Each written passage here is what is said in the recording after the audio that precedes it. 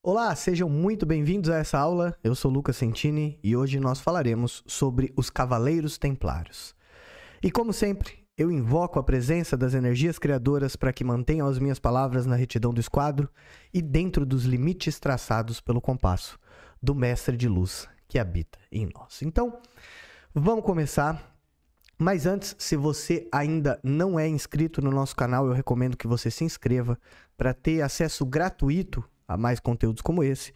Se você estiver nos ouvindo pelo Spotify, você também pode se inscrever aí no nosso canal para receber mais podcasts. E para falar dos Templários, a gente tem que começar um pouquinho antes. A gente tem que voltar a um momento histórico, quando a sede do Império Bizantino, que ficava em Constantinopla, hoje a atual Istambul, foi invadida pelos muçulmanos. Ali, naquele momento, depois você pode se aprofundar mais nessa história, tem até uma série no Netflix, que eu acho que chama Império Otomano, ou Otomanos, alguma coisa assim, que mostra esse momento histórico. E aí você vai ver que ali, naquele momento, o Império, que era o Império Bizantino, que era, na verdade, uma versão 2.0 do Império Romano, né, que foi fundada lá por Constantino, depois você pode se aprofundar também nessa história. Ali, naquele momento, quando os muçulmanos invadem Constantinopla, tomam a Hagia Sophia, que era a catedral, a sede do cristianismo, que só existia a Igreja Católica naquela época, ali o Império Bizantino, o Império Romano, se divide em dois. Uma parte do Império vai se sediar em Roma, dando origem ao que hoje a gente conhece como Igreja Católica Apostólica Romana. E a outra parte, que não se alinhou com a ida da igreja para Roma, acabou vagando por um determinado período aí por regiões do Oriente Médio, até que se sediou em Moscou, na Rússia, e formou o que hoje é conhecido por nós como Igreja Católica Ortodoxa. Durante um tempo, esses dois lados até conviveram ali em certa paz, mas no ano de 1054 ocorreu a chamada Cisma do Oriente, aonde os dois lados, Igreja Católica Apostólica Romana e Igreja Católica Ortodoxa, se declararam oficialmente rivais. E diferente do que muitos pensam, o Império Bizantino nunca acabou. Ele só se dividiu e os dois lados brigam até hoje. Brigam pela reconstrução do Império, mas claro, a Igreja Católica Apostólica Romana querendo que o Papa esteja no poder e a Igreja Católica Ortodoxa querendo que os seus líderes políticos estejam no poder. A Primeira Guerra Mundial foi isso, a Segunda Guerra Mundial foi isso, mas esse é um tema muito mais profundo para a gente falar em um outro vídeo, talvez. Bom, e foi por volta do ano de 1100 que um conjunto de cardeais romanos, os cardeais são o posto abaixo do Papa na igreja, que forma o conselho, que manda na igreja, esse conjunto de cardeais decidiu organizar uma espécie de facção dentro da igreja, que ficou conhecida como Ordem Sionista. Muitos acreditam ser teoria da conspiração e etc. Mas se você começar a estudar profundamente a história e juntar os pontos, você vai perceber que é um fato. E essa Ordem Sionista ela tinha por objetivo restaurar o Império Romano, só que, claro, com o Papa sendo o imperador do mundo. E essa ordem, num determinado momento, chegou à conclusão de que eles precisavam de um exército próprio. Se eles queriam tomar o poder, eles precisavam de força militar, já que até então a igreja dependia dos exércitos dos reis aliados. Então a igreja tinha que ficar fazendo alianças, tinha que ficar se submetendo aos reis para conseguir usar os exércitos reais ao seu dispor. Só que aí muitos reis acabavam entrando em conflito um com o outro e a igreja precisava ficar mediando tudo isso e a igreja não queria mais se meter nisso. Ela queria ter o exército próprio e ela virar o poder, E aí, então, eles criaram uma ordem de forma não oficial, no ano de 1118, que era uma ordem militar religiosa, que foi fundada por 9 cavaleiros, liderados por um cavaleiro chamado Hugues de Pence, também chamado de Hugo de Pains, que sediaram a sua base de operações, numa região de Jerusalém conhecida como Monte do Templo. O Monte do Templo é onde acredita-se que anteriormente possa ter existido o lendário Templo de Salomão.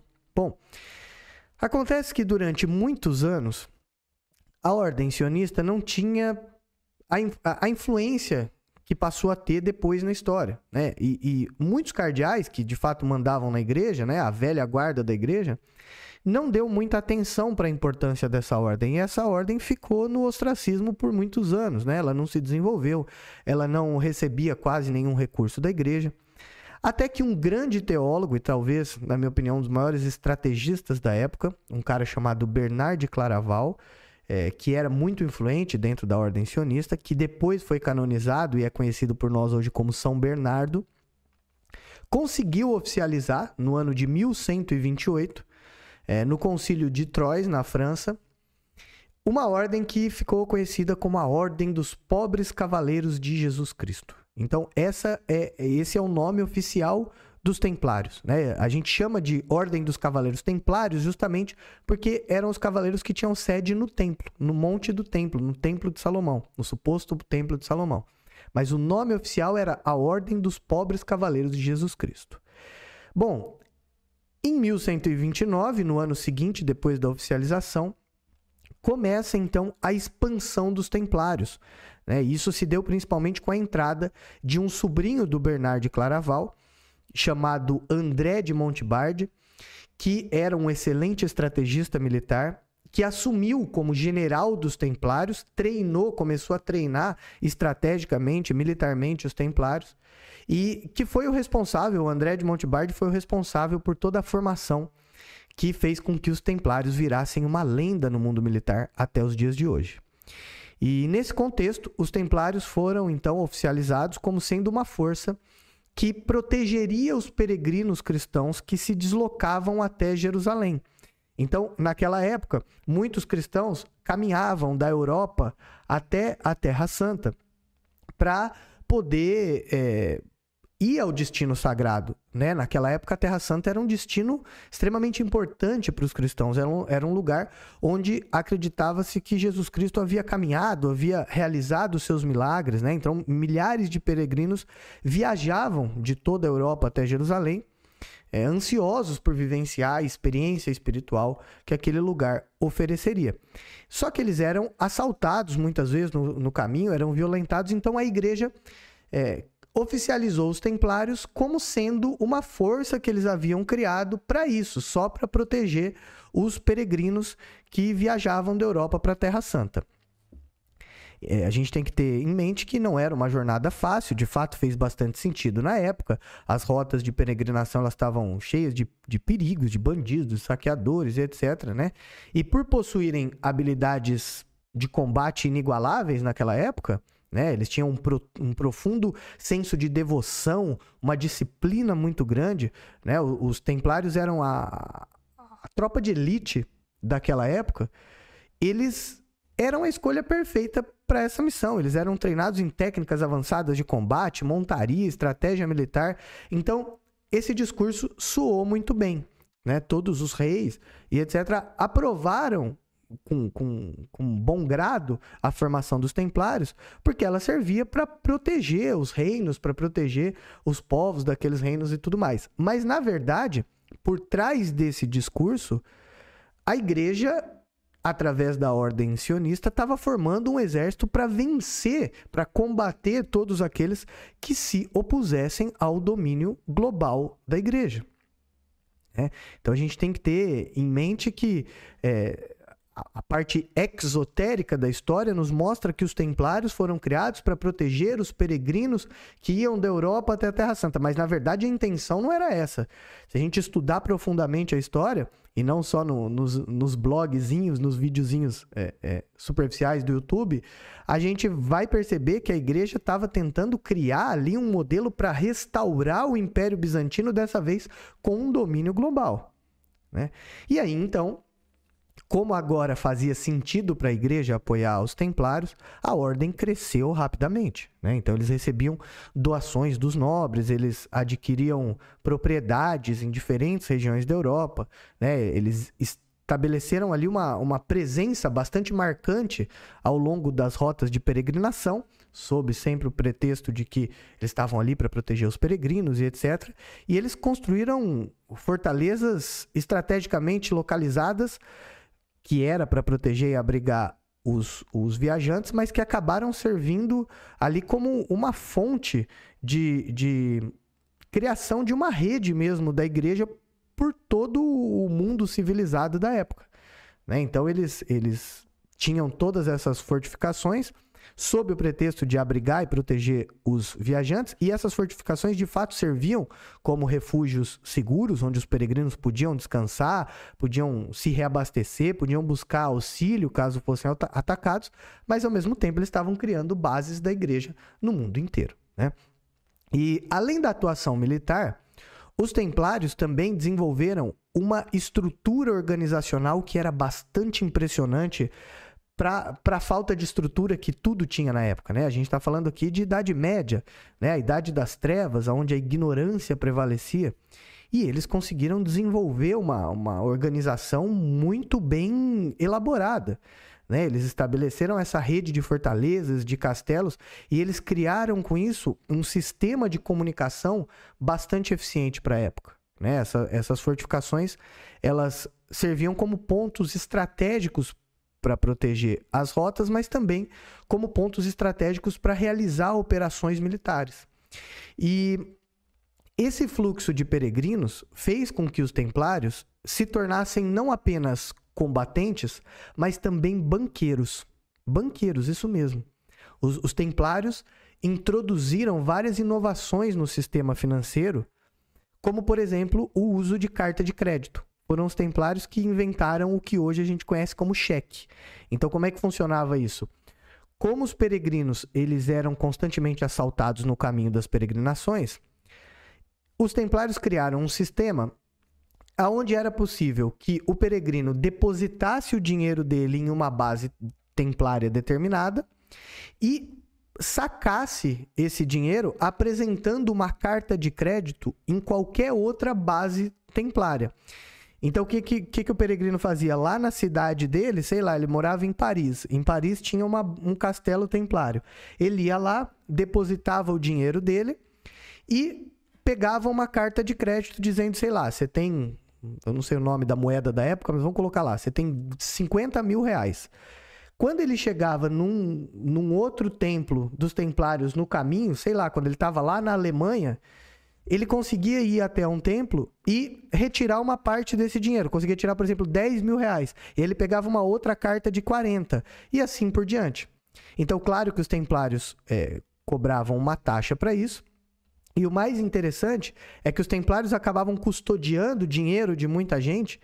E esse dinheiro demorava para ser sacado. Não era como hoje que você pega um carro e em 2 horas você sai, sei lá, da Holanda e está na Alemanha. 3, 4 horas você trocou de país, né? Naquele tempo demorava muito para o cara sair lá da França, por exemplo, chegar lá na Terra Santa, onde ele ia sacar todo o dinheiro. Isso demorava uma infinidade de tempo, muitos morriam no caminho.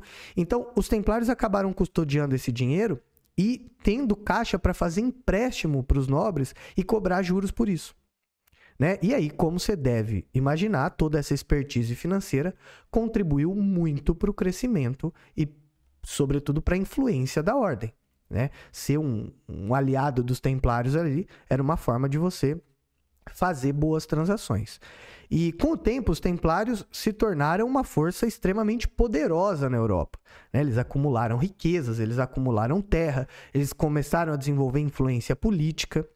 Só que essa prosperidade, como você deve imaginar, também despertou uma inveja, né? Gerou ali uma imaginação na cabeça das pessoas e essa imaginação acabava gerando muitas vezes desconfiança, inveja, não só da população, mas de muitos poderosos.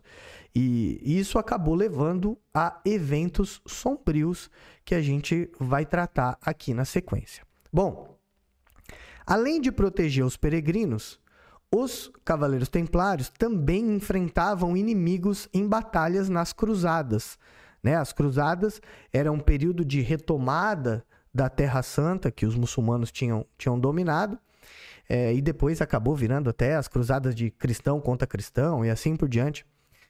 E os templários acabaram até mesmo atacando membros da Igreja Ortodoxa nesse período. Mas então a gente começa a notar aí uma mudança de cenário. Aquela ordem que foi criada só para proteger os peregrinos, acabou se tornando uma importante potência financeira, uma importante potência política, e agora era o exército de elite que combatia em nome da igreja lá na guerra que estava acontecendo na Terra Santa. Então, os templários eles possuíam uma estrutura hierárquica muito bem definida, né? Então, a gente tinha lá no topo da estrutura o grão-mestre, que era o líder máximo da ordem, que era o responsável por tomar as decisões estratégicas e liderar, de modo geral, os templários em todas as suas empreitadas, as militares e as civis. Abaixo do grão-mestre, a gente tinha os grandes comendadores, que tinham autoridade sobre as diferentes regiões e comandavam os grupos de templários nas suas áreas de atuação, né, nos templos de cada local. Eles eram, então, os responsáveis por supervisionar as operações militares, proteger as propriedades da ordem e garantir o cumprimento dos objetivos templários. A gente tinha os cavaleiros templários, que eram os guerreiros habilidosos, devotos, né, prontos para lutar em nome da ordem, era a tropa de elite da época, o BOP da era medieval, né? Eles eram então treinados em técnicas de combate, montaria e seguiam todo aquele rigoroso código de conduta. Depois a gente tinha abaixo dos cavaleiros os sargentos, que serviam como uma espécie de guarda-costa dos templários, eram eles que protegiam os líderes e os bens que os templários carregavam. Depois a gente tinha os capelães, que eram os responsáveis por cuidar das questões espirituais e religiosas da ordem. Muitos desses capelães também acabavam desenvolvendo funções que hoje a gente conhece como medicina, né? Então eles realizavam cerimônias religiosas, eles ministravam os sacramentos, orientavam os membros sobre a vida espiritual e também cuidavam das questões de saúde. Abaixo dos capelões a gente tinha os escudeiros, que eram jovens aprendizes que estavam sendo preparados para se tornar cavaleiros, né? Então eles recebiam todo o treinamento. Depois a gente tinha os irmãos servos, que eram os responsáveis pelas tarefas práticas, pelos serviços dentro da ordem, né? Só que os irmãos servos eles tinham uma proximidade maior com os cavaleiros e com as atividades militares, né? Eles eram responsáveis também pelas questões administrativas, pelas questões logísticas, pelas questões econômicas de cada templo. E, por fim, existiam os irmãos leigos, como eram chamados os membros que não eram combatentes, que eram responsáveis por tarefas cotidianas, como limpeza, comida e etc. Bom, toda essa estrutura organizacional, bastante eficiente, até hoje, né? Mas para a época, algo fora do comum, permitiu que eles se mantivessem sempre fortes e coesos, trabalhando sempre em sincronia para alcançar os objetivos. Então, não importa quantos templos tivessem, não importa em quantas guerras eles tivessem, quantas estratégias civis e militares estivessem rolando, como eles tinham essa organização hierárquica muito bem estabelecida e cargos e funções muito bem estabelecidos, eles conseguiam cumprir os objetivos de uma forma bastante eficiente, né?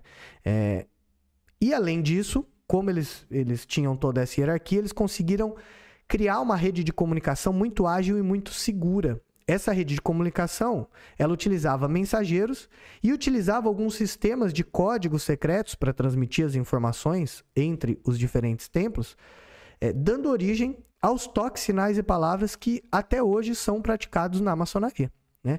Então, muita gente pergunta, quando que surgiram os toques, sinais e palavras? Bom, os toques, sinais e palavras da maçonaria, eles vêm de antes disso, desde as guildas de pedreiros, mas eles se tornaram mais eficientes, se tornaram mais bem elaborados, graças aos templários. Mais para frente a gente vai falar sobre a ligação aí da maçonaria com os templários. Bom, e é importante a gente deixar claro aqui que a organização dos templários, então, não se limitava só à esfera militar, né? Então, eles tinham uma rede financeira, eles administravam propriedades, administravam terras, recebiam doações, eles tinham até agricultura, plantações que eram administradas pelos templários, né? Então, eles se tornaram uma espécie de empresa multinacional. Os templários foram, talvez, a primeira empresa multinacional que existiu. E essa estrutura, que era algo verdadeiramente impressionante, como eu já disse, coordenava os templários, coordenava toda a economia e mantinha um novo modelo que começava a surgir, né? E aí toda essa atividade multifacetada acabou não ficando só na Europa.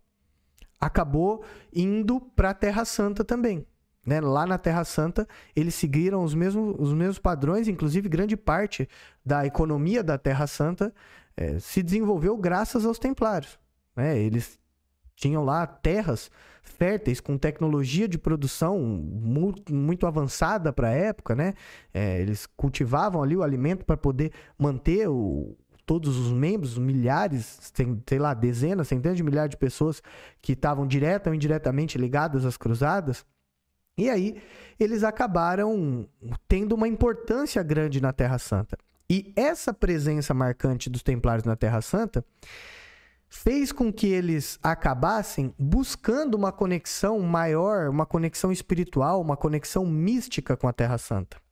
E esse passa a ser um ponto muito importante para a história, muito importante para a queda dos Templários, para o fim dos Templários, e ao mesmo tempo para o desenvolvimento da sociedade como um todo, né? Os Templários eles passaram a ter acesso, graças à presença deles na Terra Santa, passaram a ter acesso a cerimônias sagradas. Então eles buscavam fortalecer a fé, se aproximar de Deus, né? A espiritualidade dos Templários era uma dimensão importante para a cultura, para os valores deles, e eles acabaram sendo influenciados pela cultura da religião, né? Bom, só abrindo um parênteses aqui, se você gostou da aula até aqui, eu peço para você curtir esse vídeo por 2 motivos. Primeiro, para o YouTube saber que você gostou desse conteúdo e te recomendar mais conteúdos como esse, para que você não fique só nesse vídeo, para que você possa receber mais informações sobre o tema.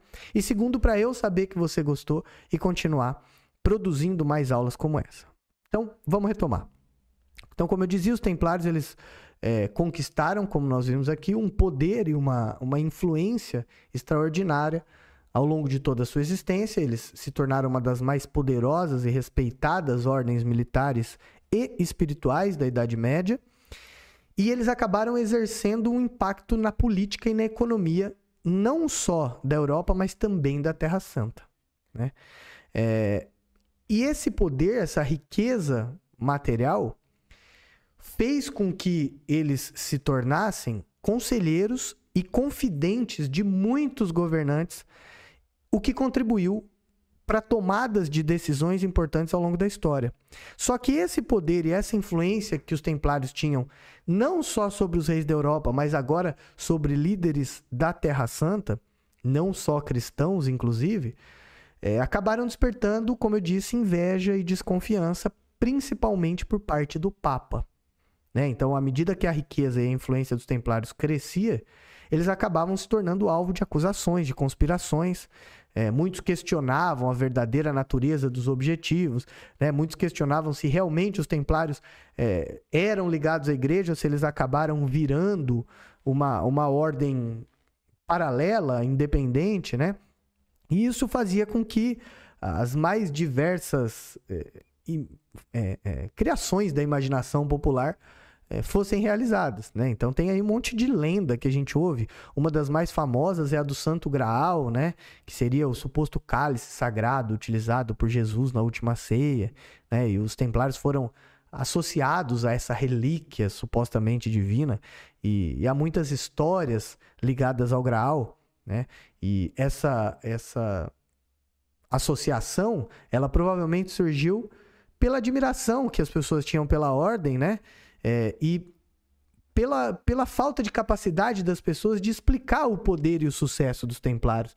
Eles tinham estratégias e até tecnologias que estavam muito à frente daquela época. Então, como as pessoas não conseguiam atingir o mesmo sucesso dos Templários, não conseguiam sequer conceber muitas vezes as estratégias deles, eles começavam a inventar explicações metafísicas. Ah, não, os Templários são bons assim, não é porque eles são organizados, é porque eles guardam uma relíquia milagrosa, é porque eles têm pactos não sei o que lá. E aí começa, né, a ideia das lendas populares surgirem, né? Você já deve ter ouvido também falar sobre os tesouros escondidos dos Templários, né? Muita gente afirma que esse tesouro tinha não só ouro e prata, mas também conhecimentos ocultos, artefatos místicos e uma série de coisas do tipo.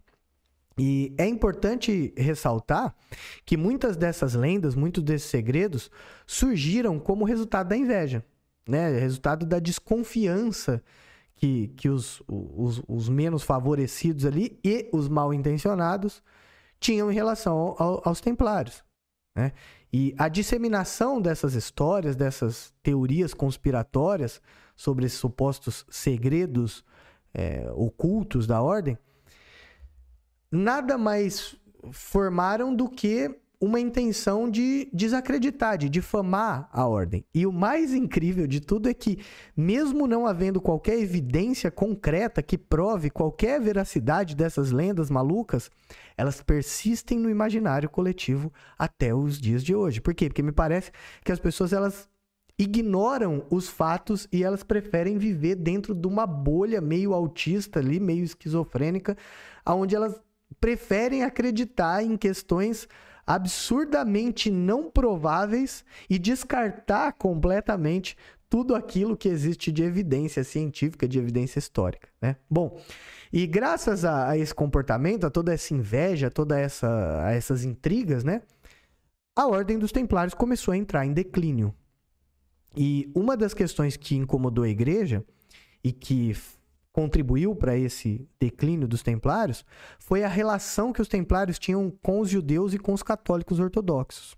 Eles, estando na Terra Santa, eles acabaram tendo não só relações comerciais e financeiras com a comunidade judaica e com a comunidade ortodoxa, mas eles passaram a ter acesso a informações que muitas vezes derrubavam os mitos da igreja, né? Principalmente quando os templários estabeleceram laços com os cavaleiros de Malta, que são conhecidos como os cavaleiros da Ordem de São João de Jerusalém. Eles passaram a ter acesso a escritos, a informações que botavam em xeque muitos mitos que a Igreja Católica pregava, né? E nesse mar de descontentamento não entrou só a igreja, né? Toda essa intriga ela foi alimentada por uma mentira inventada por Guilherme de Nagaré. Tem uma outra série na Netflix para você assistir que chama, em português, Templários, em inglês é Nightfall, que quer dizer a queda dos cavaleiros, né? Algo desse tipo. Então, lá mostra isso. Esse assessor do rei Filipe IV, o de Nogaret, né? Ele espalhou uma falsa acusação de que os templários praticavam heresia, praticavam blasfêmia, possuíam rituais obscenos, negando Cristo, pisando na foto do Papa ou sei lá o que, inventou um monte de coisa. Para quê? Para que os templários fossem enfraquecidos e até destruídos, porque o rei Felipe devia aos templários uma fortuna que ele jamais conseguiria pagar. Os templários emprestaram muita grana para o rei Felipe e ele começou a pensar, seria extremamente bom para o reino da França que os templários fossem exterminados, né? A gente seria perdoado, teria uma dívida gigantesca que sumiria junto. Então, é vantajoso para nós entrar aí nessa briga contra os templários. E houve até uma tentativa de golpe contra a ordem, quando o Papa Bonifácio VIII, supostamente manipulado pelo rei Filipe IV, há indícios que mostram que não, que foi um golpe paralelo, mas pode ser que ele tenha sido manipulado pelo rei.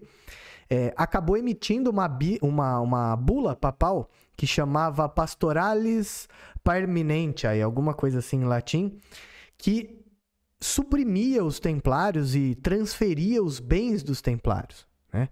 E aí, essa bula acabou sendo descartada pela igreja, esse papa acabou sendo expulso da igreja, essa situação foi remediada e mesmo resistindo e contando com a lealdade e com o apoio de outros reis de outras regiões da Europa, com todas essas invenções e essas acusações, o rei Filipe IV conseguiu obter uma autorização para prisão e condenação dos templários, né? Então, além das questões políticas, das acusações infundadas de heresia, os templários haviam descoberto questões arqueológicas ligadas ao conhecimento esotérico que eles tinham adquirido durante as experiências na Terra Santa, como eu disse, que colocavam em xeque essas crenças da igreja. Então, assim, a igreja acabou apoiando o rei, dizendo, olha, é melhor a gente acabar com eles mesmo, porque a gente está perdendo o controle. Eles estão saindo do controle, a verdade vai vir à tona, né? E isso não é interessante.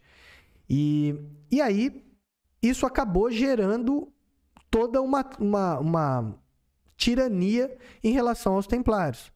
E aí, você pode perguntar, mas o que será, né, que os templários acessaram quando eles estiveram na Terra Santa? Eles acessaram os evangelhos apócrifos, eles tiveram acesso a perspectivas diferentes do cristianismo primitivo. Há vários documentos que mostravam a criação do cristianismo pelo Constantino. Esse cristianismo que a gente conhece hoje não tem nada a ver com aquilo que um homem, um sindicalista, um pregador chamado Jesus pregava, né? E isso foi totalmente manipulado e tudo mais. Isso acabou entrando em conflito com a igreja e fez com que os templários acabassem sendo perseguidos. E então, em 1307, o rei Filipe IV, também conhecido como Filipe o Belo, decretou a prisão de todos os templários do seu reino, alegando heresia e outros crimes. Jacques de Molay, que era o líder dos templários, o grão-mestre da ordem na época, foi capturado em 13 de outubro deste mesmo ano, de 1307, inclusive dando origem à lenda da Sexta-feira 13. Né? 13 de outubro de 1307 era uma sexta-feira, por isso que até hoje a gente tem medo da Sexta-feira 13. Né? Então, o de Molay, ele foi preso, foi torturado muitas vezes.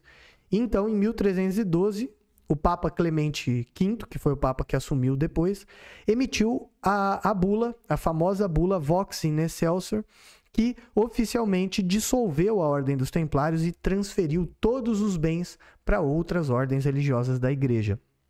E, claro, perdoou a dívida do rei Filipe.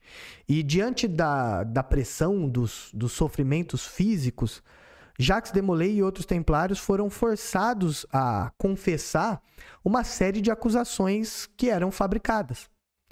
E mesmo diante de toda essa tortura, o de Molay e muitos outros mantiveram a sua inocência e não entregaram. Inclusive, durante as torturas, eles não falavam nem os toques, sinais e palavras para que a igreja não conseguisse reconhecer outros templários. E existia uma expressão na França, algo do tipo que a gente tem aqui, nem que a vaca tussa. Lá naquela região não existia vaca, né? Eles não têm nem território para ter gado.